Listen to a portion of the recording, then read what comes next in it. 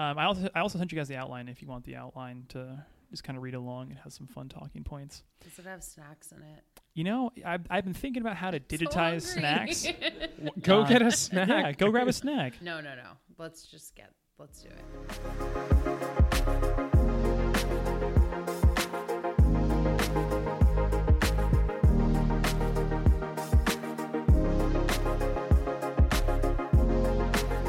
Hello, and thank you for joining the IPG Media Lab up here on Floor 9.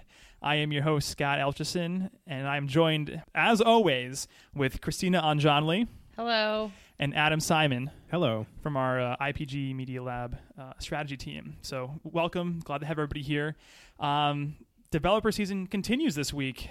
Google I.O. kicked off on Tuesday, and boy, did they have a lot to say. And the real question is whether they'll ship everything they said.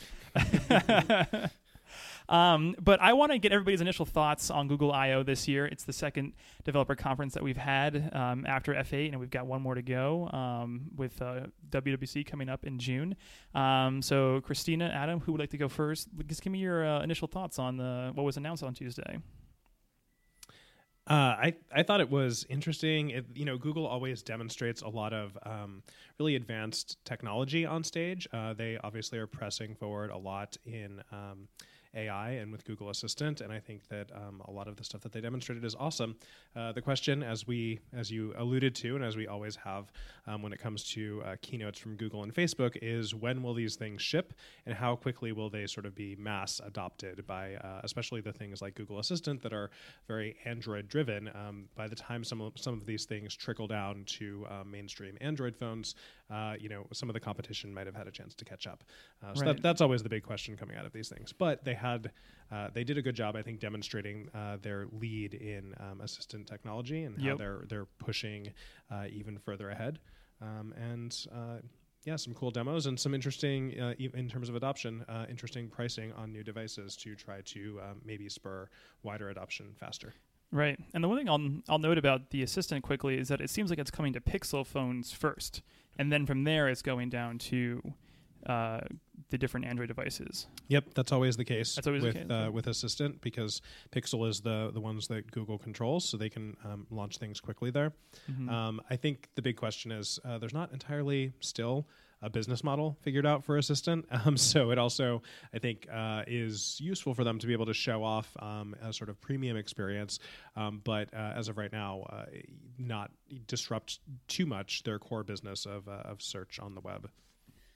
I actually think that ties into my reaction to it as well. I thought what was impressive is this next step towards connecting the different Google apps to give more relevant experiences and recommendations for consumers.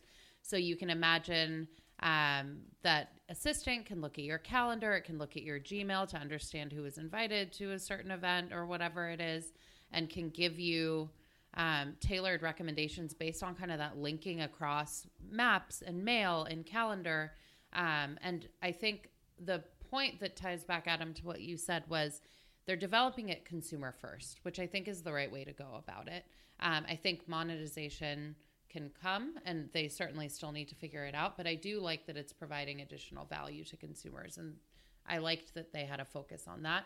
I do think when I say that they're linking experiences across apps or across services, I don't think that Google necessarily will go for an ecosystem play in the same way that an Apple would. I think it's in Google's best interest to maximize scale and maximize usage so that they can collect even more user data. I don't think this leads them to a closed ecosystem, but I do think the linking across is very valuable.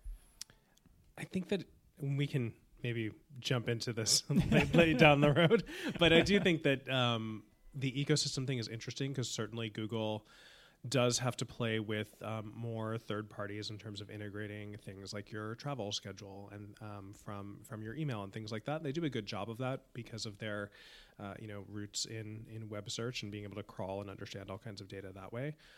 But I do think that they are, not certainly as much as Apple, but they are headed more towards of ecosystem lock-in in the sense that Google Assistant is going to work a lot better on Android. And even though there is not a direct business model for Assistant yet. Maybe the short-term plan is just that it makes Android more attractive. And it's certainly not going to work as well on an iPhone where it doesn't have as much visibility into as much of your data. Yeah. And I would say, Christina, to your point about Google and collecting data, like they were very upfront about that this year. Like they were saying, hey, here's where we're collecting data and here's how we're using it. But I think they're a great example of, like you said, of how to actually tell a consumer that you're using data and here are the exact ways that we're going to use it. And they've been very transparent with it, which I think is a big step forward. And maybe also a continued theme that we're seeing across, all the different major tech platforms, because privacy is now a big, important kind of talking point for all of them. So it's exciting to see this kind of continue forward. I do think we've seen research that backs up what the way that Google's moving, in that consumers, when they feel like their data is, one, secure, and two, that they know how their data is being used. Well, we've seen research that indicates that consumers are willing to give up data when those criteria are met in order to receive either personalized recommendations or additional customer service or whatever it is. And so I think the point about being transparent about how they're using the data is the key point there. Yep. I also think they did a lot of selling of, we are using your data to make new and more powerful products for you to use. And that it's obviously they weren't talking about the how that impacts the ad targeting on the back end, but it was trying to justify that for consumers. Yeah. And I think, just to kind of wrap it all together, it felt very utilitarian to me. It seemed like Google really came out and saying, here's how we're helping you, here's how we're using your data to help you, and here are all the products that are, that we've been working on that are going to be iterated, kind of working on some more like incremental innovation to improve your daily routines, your home, what you do on your phone. And it felt good to me. I felt, excited about what they announced. So with that, let's just jump into the first section that I want to talk about of the different announcements at this year's Google I/O, which revolves around the camera and all the different camera updates that they had. So they had some updates to Google Search, the Lens product, and Google Maps. And we'll start with Google Search. So with Google Search specifically, we will now have 3D models will surface within Google Search results. So for example, they showed a New Balance shoe that popped up, and then you could actually play with that, and it was actually a whole 360 AR object that you can mess around with. And all of that is actually being powered by Sketchfab, a big fan of the lab. So love what they're doing. And additionally, you can now view 3D models that are surfaced in Search through AR. So if you, for example, saw a picture of a shark that was a 3D model, you could actually extrapolate that out into the real world and see the full shark, first, like in scale, right in front of you, which is pretty exciting. So I think, with this, again, like this leans into that really like that utilitarian use case of AR that we've seen. The utilitarian putting a shark in the park. Yeah, it was really the thing that was holding me back all along, was not being able to pull a 3D shark out and just place it in the real world anywhere that was. That was really holding me back. So now that we can do that, I feel like we've just increased human productivity exponentially. I'm joking. But I think that it is, this is just, it's a step forward in the right direction. Mm-hmm. We're still trying to figure out what AR is good for, what people want to use it for, and certainly putting it front and center in Google search results and included in the knowledge graph information that shows up as part of search results is really going to get more and more people accustomed to using AR in their day-to-day lives. Can I ask you a question? No. I just don't know the technical or the privacy regulations around this, but are they able, so if I put for example, the New Balance example, they had it up against a shirt, so you could see how it matched with that shirt. Are they then taking the pictures that people generate and analyzing that? And why I ask is because I think you can start to piece together where in the consumer journey someone is using visual search, whether that's to see if a New Balance shoe matches the new pants that they have, or whether that's they want to see the shoe and related shoes. I guess with the AR use case, it's more, does this match or does this fit? Yeah, it's not exactly the same as visual search. My guess is for visual search that they have to capture that image, right? Because they're processing it to understand what you're looking for. And I'm sure that the end user agreements include the ability for them to store those images so that they can improve the search results over time. For AR, they don't technically have to do that, but I don't think we know in this use case. It's if they are saving those images or using them for anything else, I don't know. This is not actually live yet, so as we were saying, who knows exactly when it will be live, but we will see, I guess, if there is some kind of disclosure around saving those images. But how powerful is that, though? If they're able to see, is this a discovery thing? Is this a point of purchase thing? Is it top of funnel, bottom of funnel? If they can figure that out from visual search, or even what images they're ingesting, and to determine what kind of ads they serve or what kind of messages they're able to put in that image, if that's how they choose to monetize it, I think could be huge. Yeah, potentially. Yeah, I mean, we're seeing a lot of, Google, I think, is really trying to innovate on their search and their search results, because not only have they announced that, but they announced like a few other things that we'll talk about, like the podcasts and whatnot, that are going to be surfaced in these Google search results. So, like, I think they're really trying to improve or, figure out what that next level of search will be and how that will, like you said, impact their advertising business and where it actually stacks up in the larger marketing funnel. So it'll be interesting to see that all shake out. But notably also Apple last year, they also announced their Apple Quick Look feature, which is similar to what Google announced today, which will allow you to actually take an object from like an e-commerce website and put that in front of you or on a shelf next to you. So if you wanted to see what it would actually look like in your room. So we're starting to see these kind of use cases crop up. Again, I don't think that has shipped either, but my guess is it shipped. I just don't know that anybody used it. I think it was a feature in iOS 12. I just don't think that anybody adopted it. Well, and in this case, we're off to a slow start then. I mean, in this case, it is Google sort of doing the piecing together of the 3D models with the information from search. Right. So in this case, I'm more confident that it'll show up in some places because it's not requiring a brand necessarily to go in and provide those assets. But TBD. Well, let's just move straight into the Lens updates that were announced. So for now, we have, I think, one of the most exciting features that I thought Lens could do now is it can read a menu and it'll highlight the popular dishes on that menu.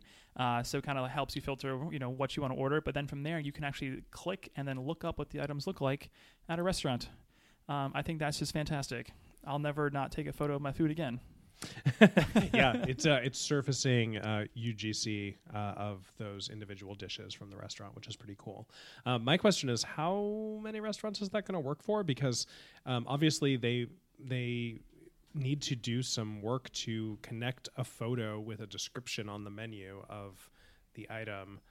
This one is a little bit of it's a very cool demo, but I'm not clear to me how they're going to make that work at scale for millions of restaurants around the world. Yeah. Oh, I'm right there with you. I've got no idea. The second product they announced was that you can now use the Google Lens to calculate the tip on a bill that you receive from a restaurant. So it takes a picture of it. It uses its visual recognition, and then it can say the total bill was X amount. Here's the 20% tip, and then it kind of calculates everything for you. Pretty unique use case of what the Google Lens product can do. But again, I don't know if it's anything brand activating. Is kind of again more utilitarian, interesting. Yeah, although talk about data that Google might want, how much money people are spending at individual restaurants.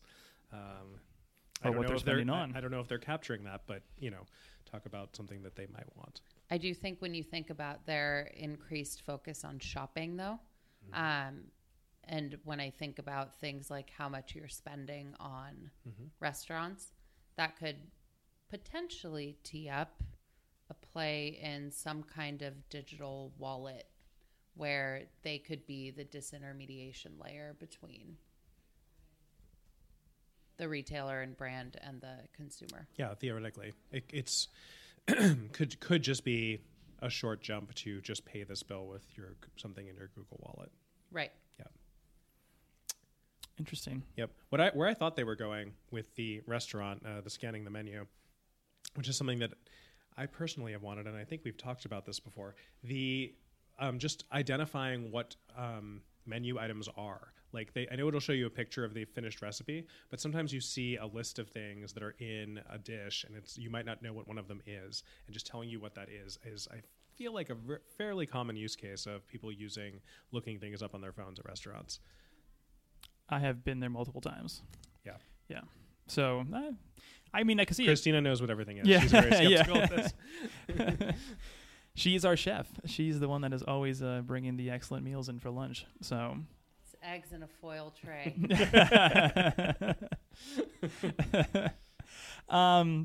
Well, they also announced some visual experiences that are integrating with some publishers. For example, Bon Appetit. You can pull up the Google Lens product and actually scan the recipe or the image in the actual print magazine, and it'll actually pull up a video of how like that recipe is coming to life. So interesting kind of, digital play there. And then lastly, they have the Google Go, which was for the entry level phones. It was like kind of the slimmed down version of their Google Lens product, which allowed the camera to read signs and say it out loud, so that way you can kind of translate whatever a sign might be. And then you could hear it. So, for example, what they had showcased was there was a woman who lived in India that couldn't read, and now she was able to actually go and live her daily life by herself, scanning different items or different signs to buy tickets or, pull out bank statements, whatever it might be. So I think that kind of goes back to, again, Google really showing off what they can do from a helpful, here to help standpoint. Yeah, I think the emphasis also is that they are bringing these technologies to low-end phones, which is something that they brought up multiple times throughout the event, in that all of these technologies are either now or eventually will be available on commodity $35 Android phones in the developing world. And I think that is obviously part and parcel with Google's business model, where they need to serve everybody, and they talked about that a lot at this event. Right, absolutely. So I got a question for everybody here, kind of thinking about how these, like Lens updates are going, how Google's looking at AR. Like, how do we see visual search continuing to grow? Like, how do we see AR continuing to grow? I think it's a chicken and the egg thing. I would argue that consumer adoption might not be high because there hasn't been a ton of development in the true mass fashion put behind it. I think something like visual search Pinterest Lens was earliest, and they still are trying to figure out what the Lens product is and how consumers are using it. So I think it's just early. I think consumers are starting to get their feet wet with how to use it. And it's one of those things where consumers might not know how to use it, but then it'll become kind of subconsciously a part of their life. And they'll think about how could I have ever lived without this potentially? Like we're seeing in voice. So I would expect the next iteration, I think, of visual search is integrating commerce more seamlessly in visual search. I could see Instagram doing that. Snapchat's obviously making moves in that with their Amazon partnership. And I think that's kind of the next iteration here that I see in the space. But before then, we need to figure out, that assumes that consumers are using visual search to transact. And to our earlier point, it's still to be seen whether visual search is a discovery awareness type thing or a consideration type thing, or if it's more they're using visual search at the last step of their journey to purchase. And it might be across, it very well could be across all of those, but I think there's just more learning and testing that we need to do there. Yeah, I think it's obvious that Google is also still in the experimentation phase here, and they're still trying to figure out use cases. And I think that they're just going to keep creating new products and new use cases and seeing what people gravitate towards. I think that the visual search is separate from AR, I think is something that, as we've been saying, is probably going to break out in the near future as a useful tool that people use on a regular basis. AR, I think, it still needs to justify some of its reason for existing right now. But a big shark isn't enough, Adam, for you. All right, well, that's great. Well, so I think we should move straight into the next major announcement, which was all the different Google Assistant updates. So as I think, Adam, you mentioned previously that the Google Assistant on the next gen, or like I guess they're calling it the next gen assistant, is now 10 times faster. which is pretty incredible. And it seemed like their overarching message was that you'll never have to text again. Like texting on your phone will seem slow compared to using your voice. Yeah, I think that they were talking about navigation. That was the demo that Okay. they showed off, was that rather than switching between apps by tapping on your phone and doing things inside the app by tapping on your phone, you're doing it via voice. And it was super fast. It was very impressive how quickly it was processing what she was saying and moving between apps and copying photos between apps and sending photos and stuff. But I think the thing that they're missing, and I think the big barrier to using our phones this way, is just the cultural use of your voice, where I know that this is not true in some parts of the world. In some parts of the world, people will just talk out loud at their phones all the time, and they probably will love using their phones this way. In America and Europe and a lot of the West, a lot of people are not going to do this because they don't want everybody around them to know what they're doing on their phone, and Right. also it's just would be seen as socially awkward, even if you didn't care about the privacy concerns of people knowing what you're doing. Right. I feel like like Google's missing their, like, they have the Pixel Buds, but like they're missing like their AirPods competitor to kind of make this more natural. Because it seems like AirPods are fine. It's like you put the AirPods in, you can shout into the void, and it's people. He's on the phone. She's on the phone. I disagree. I also don't see a lot of people using Siri with their AirPods either. I see a lot of people with AirPods and very few people talking to them, unless they're actually on a phone call. So I think that there is a cultural thing around speaking out loud in public when you're not having a conversation with somebody. And I think that is the thing that's holding it back. Certainly, I agree that having something like AirPods for Android would go a long way towards helping the situation. Right. But I also I don't think that I don't think that is the sole thing that's holding it back. You know what this reminds me of? I feel like 7 years ago, it was culturally unacceptable to have your phone on the table while you were at dinner. And now I go out to dinner and people are using their phones while I'm talking to them, and everyone has their phone on the table, basically except for me. But it could be, I could see AirPods evolving kind of in the same way, where it feels weird to do. And then as more people do it, there's like a tipping point where it's just cultural mainstream. Yep, I agree. I'm not saying that that's not going to change. I just think that right now, it's not something that people are comfortable doing. Totally. And the other thing that I should call out, and this is someplace that they didn't even talk about this, but we also know, especially on lower end Android phones, as they didn't talk about it in this section, but there are a lot of people, if you can't read, using a smartphone with your voice is the best way to use it, period. So even though this will be a higher end phone feature now, eventually this helps them a lot in developing markets where people just can't read the interfaces on their phones either. Like that feature where it reads the sign is great, but how do you even know where on your phone to find that feature unless someone shows you? So it's the end of literacy? I don't know if it's the end of literacy. I think emoji probably have more to do with that. But I do think that it's removing literacy as a barrier to accessing information. And I think that is something that Google is very well positioned to do, in both from a business perspective and from a technology perspective. Which also has major cultural implications if you think about who you could bring into the workforce and who you can train to work on solutions for major health crises. And 100%. Stuff like that. I think we know that everybody, like Apple and Facebook and all of them, are working on AR glasses. Like, I think this is just like that next step. Once somebody has the actual glasses to, in a sense, see for them, to translate for them, and the actual assistant to then speak for them. Like I said, I just increase accessibility, around the globe for everyone. But again, it'll kind of start at a high price and work its way down. But yeah, and the glasses also, I think, might be a tipping point in terms of this speaking out loud in public, because when you have something in front of your eyes, it will make it feel more private to you. Also, you can block out all the haters. Yeah. Hey Siri, just block the faces of anybody who. I just triggered Siri. Of anybody who's looking at me, giving me a weird look.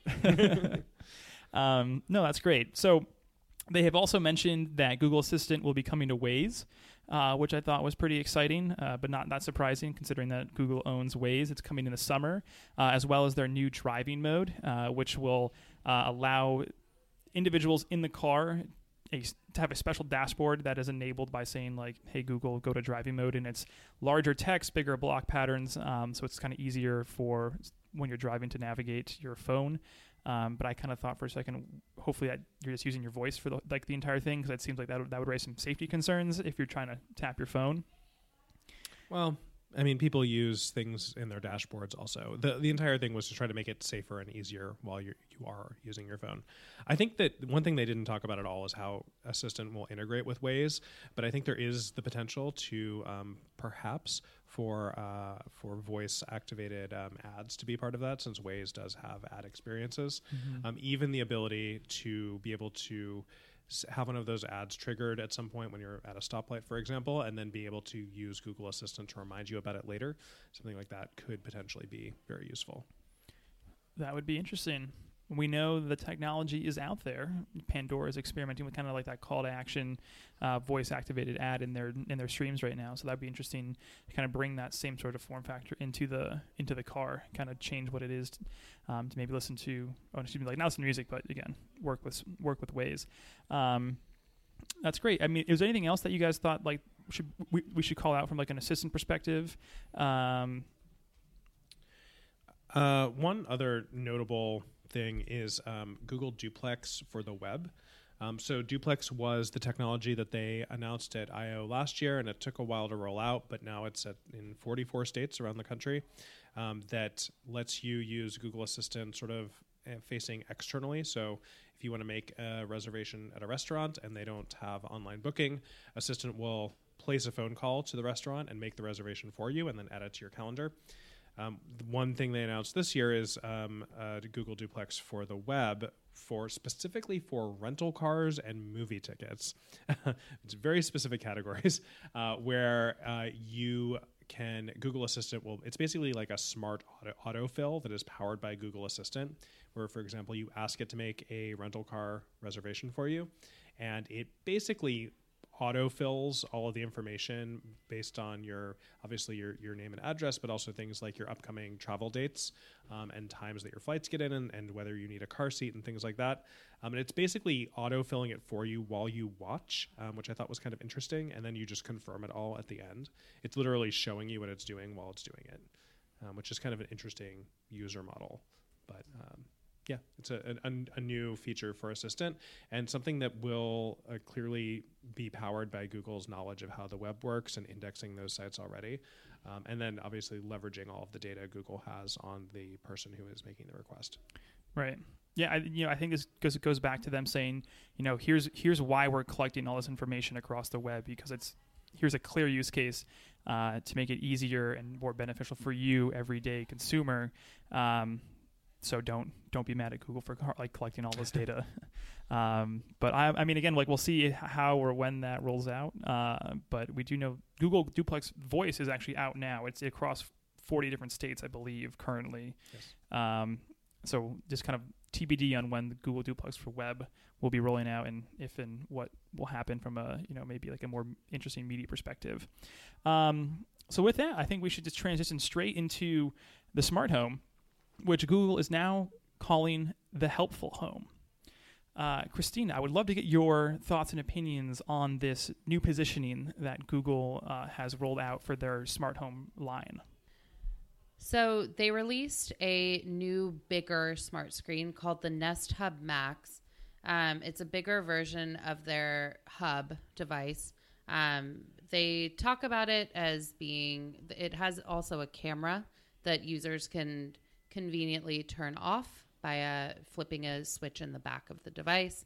But it's the use cases that we've seen it work for are things like pulling up recipes in the kitchen.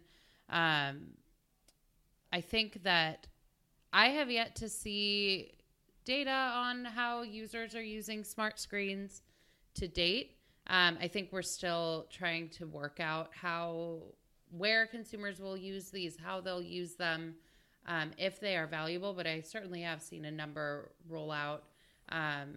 I think the camera is an interesting feature as well for video calling. Mm-hmm. And the feature that's really nice about it is the voice Technology is able to recognize who is speaking, who in a household is speaking to the device, and is able to understand if Adam and I in some dream world live together, it can understand Adam's voice and use that to pull up data from his calendar and his mail, for example, and it can parse that from mine. So the multi-user functionality is also pretty cool. Yeah, no, I agree. It's I look at this, right, and they've kind of combined all of their different products into one, which was like the Home Hub, the Google Home Max, all combined with their Assistant. It's now all totally under the actual Nest branding, so all Google products will now, all Google smart home products are now Nest products. That's not actually true. Oh, no? Nope. The branding is super confusing just because they can't seem to make a decision on what to call them. So the new product is called the Nest Hub Max. And the smaller version will be rebranded as the Nest Home Hub, but the speakers will continue to be called Google Home and Google Home Mini. Okay, that is super confusing. I swear on stage they said everything will now be under the Nest logo. That is not what they told The Verge, and the website doesn't even reflect what they told The Verge, so it's very confusing. But they are currently on their website using both brands, and The Verge said that the speakers will still be branded Google. So while I see how that is confusing to consumers, which at the end of the day should technically be the deciding factor, I do see why they would do something like that. I think something that is voice-based, that's using search results to give you the best recommendation or the best result, makes sense that Google would power that. I think something that is camera enabled, there might be bigger privacy or data concerns with Google getting that information, whereas Nest has a legacy of camera technology and home security, so a consumer might feel safer. That said, I think the brand architecture is confusing, and if it's not easy to shop, that could be certainly a barrier. Yeah, I mean, I actually, like, all of these companies, all tech companies have weird naming things that happen occasionally, especially when they're transitioning. I think it's going to be fine, but I think the reality is everybody's going to keep calling it a Google Home Hub Max or the big Google Home Hub, more likely. Yeah. And I think it's actually going to take them, if they do want to use the Nest brand for any of this, it's going to take them a really long time to convince people to call it Nest. So it kind of doesn't matter.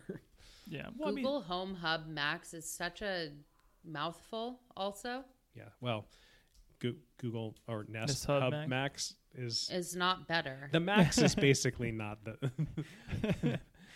I don't know. Yeah. Well, complexing naming conventions aside, I want to know your thoughts on this new positioning from Google, going from the smart home to the helpful home. It feels to me like a branding thing. I think what we've seen in the connected home to date is everything can be connected to the internet, everything can be connected to voice, but they don't necessarily speak to each other. And so potentially there could be the next iteration of smart home is helpful home, and helpful being that it understands your usage patterns, it understands other data inputs from the rest of the devices or platforms that you interact with. And then the connected home appliances or lights or locks or whatever also speak to each other. I don't know if that's what their clear intention is. It could be kind of a branding and messaging thing, but I could see that as being something where they iterate on and use helpful to define these kind of more personalized, more tailored home experiences that are more helpful to consumers. Yeah, I think it's a positioning thing around trying to capture whoever is next in terms of smart home adoption. I think that everybody who was at all curious and at all an early adopter already has adopted some of these technologies, and Google knows that they need to start selling the idea to people in a more proactive way. And I think that that's what the helpful positioning is around. The Hub Max is certainly not the thing that's going to do that, because it's clearly meant for people who already understand what this is for and want to invest in the larger screen because they maybe already have one of the smaller ones and they love it, or they are replacing just a standalone speaker and they're like, oh, I might as well get the big one because I want to use it for video calling as well. It's clearly not the first smart home product that anybody's going to own.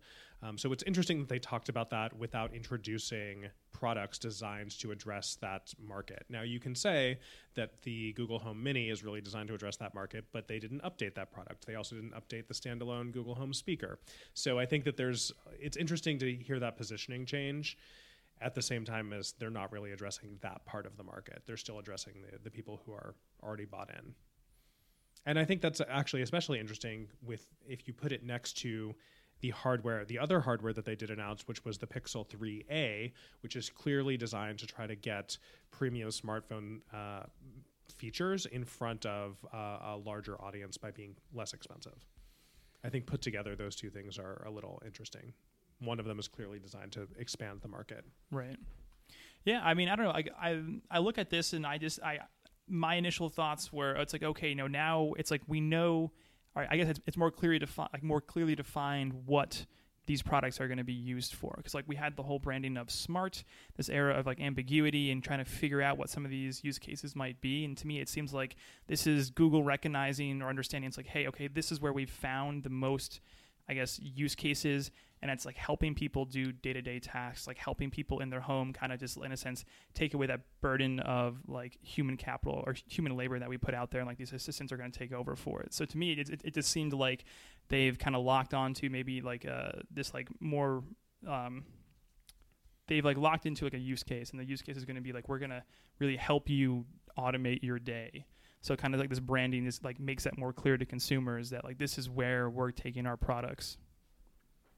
Yeah, it's like they're doing the boring stuff that you don't want to do. Yeah. Yep. And exactly. in that way, it's helpful. Yeah, I was just remembering that that campaign "Make Google Do It" that they did, which I thought was really great. One big question around a lot of these things that I have, and that I think a lot of people still have, and research has shown that I think is still a big question, is how many of these more advanced features do people even know about? Certainly, if you're buying a Nest Hub Max, I would hope that you sort of are, at this point, you're probably the kind of person that will explore all the features. But when they start adding more and more stuff to Google Assistant, such as the ability to book rental cars through National, how many consumers will know that is even possible and even know to ask Google Assistant for that? The education around voice assistants is still like a big unknown in terms of how we communicate new functionality. And I think, that is obviously even super advanced. Like, let's go back a year ago to the original Duplex announcement. How many consumers know that Google Assistant can get them reservations at a restaurant that doesn't take online reservations, or hairstylists that don't take online reservations? How many of those consumers know that is even capable, who have devices that are capable of doing it today? It's a good question. Yeah, it's a great question. eMarketer, if you're listening to this, go do some research for us. Well, and Google obviously knows the answer to that because they know how many people have actually done it. But those numbers have to be minuscule. I mean, we see the breakdown of usage of smart speakers, and doing anything other than music is very and basic questions and weather, very small. So asking Google Assistant, even on your phone, to make a restaurant reservation for you, that has to be vanishingly small, the number of people who have ever done it. Well, I would love to say that I have done it, but knowing that I got my iOS device, I am ineligible. I want to wrap up today with our last section here, all about podcasting, very briefly, because we are doing a podcast, so I think it's great to mention. Google, during their keynote address, actually mentioned podcasting 5 different times throughout the entire hour and 45-minute keynote address, which I thought was a first, and never heard the term podcasting mentioned so many times in a keynote. But last year they had mentioned that podcasts will be surfaced within Google search results when they announced their new Google Podcast product. So this is kind of them just resurfacing that. We still haven't seen these search results with podcasting in them yet. However, what they did mention was that it's going to be actually based off not only the metadata, so like the episode titles and the descriptions of the podcast themselves, but the context or the content within the episode. So it seems like they're going to have to be transcribing just 700,000 different podcasts, or maybe like the top 1,000 podcasts to actually surface these results. But just interesting to see how like they are kind of shining a little light on podcasting, and again, just one more thing they're adding to change or improve this evolution of search and what Google can offer. It's a very Google thing to do. It's just throw computing power at it. I mean, they kept so much of the keynote was involving voice services. Clearly, voice recognition is a huge area of research for them, and they're at, I think, the front of the pack in terms of technology. So it's just applying that to audio files instead of live input. And I think it speaks to in theory, there's probably an increased number of searches on Google for podcasts, right? Which is a proxy for consumer attention shifting to podcasts. I think podcasts, last year we kind of thought of it as not even an emerging tech, almost like a little bit post-emerging tech. Now it's kind of in the forefront as this robust media platform where there's a lot of attention on it. There's even more robust measurement capabilities. And I think Google doubling down on surfacing these results this way speaks to that. Yeah, and of course, podcasting is an advertising-supported medium, and even though right now there are no Google ad products for podcasts, I wouldn't be surprised if that was somewhere in the pipeline as well. Yeah. Well, I think that's a great segue straight into our brand takeaway. So looking at all the things that were announced at this year's Google I/O, from the camera to the podcasting to the different AR features and functionalities and the smart home devices, what are some things that brands should be thinking about as we transition into the second half of the year of 2019? One big thing is 3D assets for AR in search. We've been ringing this bell for years now at the lab of just having AR assets of your products and branding sort of ready to go. And we have been recommending Sketchfab for years, and they are the official partner of the they are of the 3D models in Google search. So that's glad that all played out the way that we were hoping. Yeah. But if ever there was a time, certainly Google adding something to their core product of search, that is, I think, the time for brands to start really investing in it. Can you tell us a little bit more, if a brand was interested in cataloging their visual assets and 3D assets, how would that work? That's a question for their agency, and their agency can find the right partners. Yeah, I believe Sketchfab can actually help generate the models, but It's also something that you might want to work with your agency to do, because they might have some already, especially if you've used them in creative for commercials or video content. There's probably somebody at some agency you're already working with who has some 3D assets to start with. Yeah, absolutely. And you don't. Sketchfab can build those models for you. That is part of their offering, not only hosting, but also hiring somebody to make that happen for you. Christina, what about yourself? What are some takeaways that you think brands should be thinking about? Yeah, I think thinking about the connected home, it's really thinking about how voice-activated speakers and even smart screens can play a part in the consumer journey. I think thinking about those things in isolation is probably not the right way to be going about it, but as touch points fragment and increase across the purchase journey, I think thinking about voice and visual and screens as other touch points and designing experiences or connected experiences that are connected across the purchase funnel using those different touch points, I think are good ways to keep engaging with consumers as attention shifts across these platforms.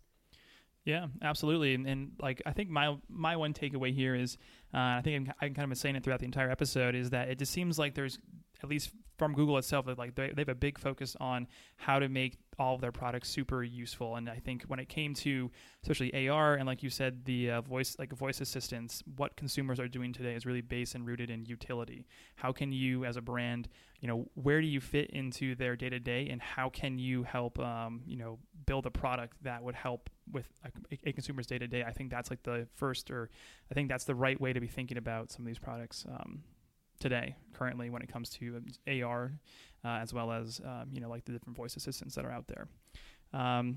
Great. Well, with that, do you guys have anything else you'd like to say about Google I/O? No, nothing? All right. Well, with that, we'll be back the week of June 6th, I believe, for WWDC, which is Apple's developer event. So look for another episode coming your way. But until then, if you're looking for more great content, please check out our website, ipglab.com. From there, you can subscribe to our weekly newsletter, as well as access our Medium blog. You can follow us on social at IPGLab. That's for Twitter and Instagram. And if you like what you hear, share. Tell your friends. Give us a review on iTunes, or Apple Podcasts. Whatever you can do, that'd be great. So thank you, and we'll see you soon.